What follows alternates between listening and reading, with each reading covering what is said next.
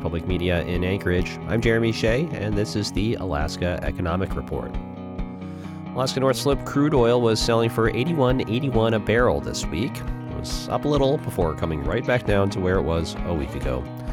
That's according to estimates from the Alaska Department of Revenue. And West Texas Intermediate was selling for $78.18 a barrel this week.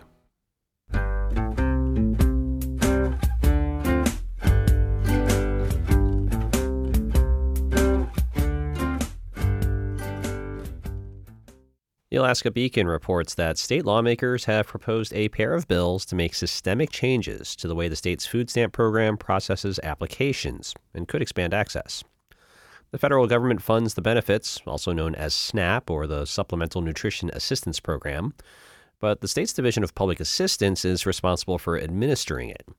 Since late 2022, paperwork processing failures at the agency left thousands of vulnerable Alaskans without food aid for months at a time. I talked with Beacon reporter Claire Stremple for the latest on the issue. First off, what's the latest on the backlog itself? The backlog was under 1,000 applications last week, so that's really good news. It's down from more than 12,000 last fall. So the state had worked down last winter's backlog of about 15,000, but then began racking up another one as it worked through its latest applications. Yeah, what actually defines the backlog? Is it like past a certain amount of time in processing? The state has a month to process an application, and anything over that is an overdue or a not timely application.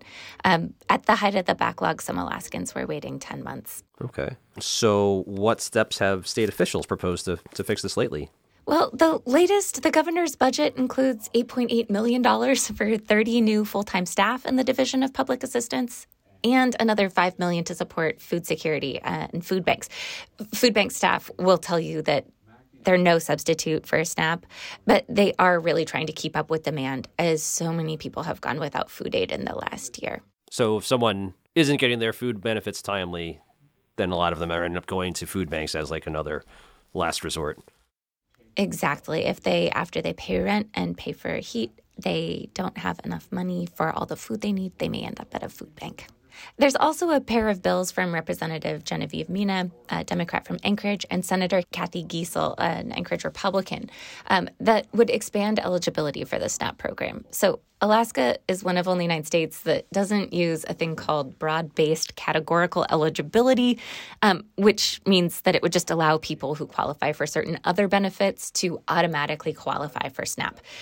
The intent is that it would cut down on paperwork that's been moving so slowly on the state side. And it would also increase the amount of money Alaskans can make and save and still qualify. And the savings piece, meaning you've got some eligibility requirements, and if you end up, just being very conservative with money, you might cross some threshold and no longer be eligible for benefits?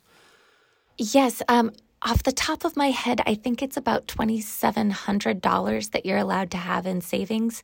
But if you exceed that amount, if you have $3,000 in savings, you no longer qualify for SNAP benefits. And so by getting rid of that barrier, they're saying, well, this will allow Alaskans to have savings and kind of work themselves out of a situation where they need food stamps.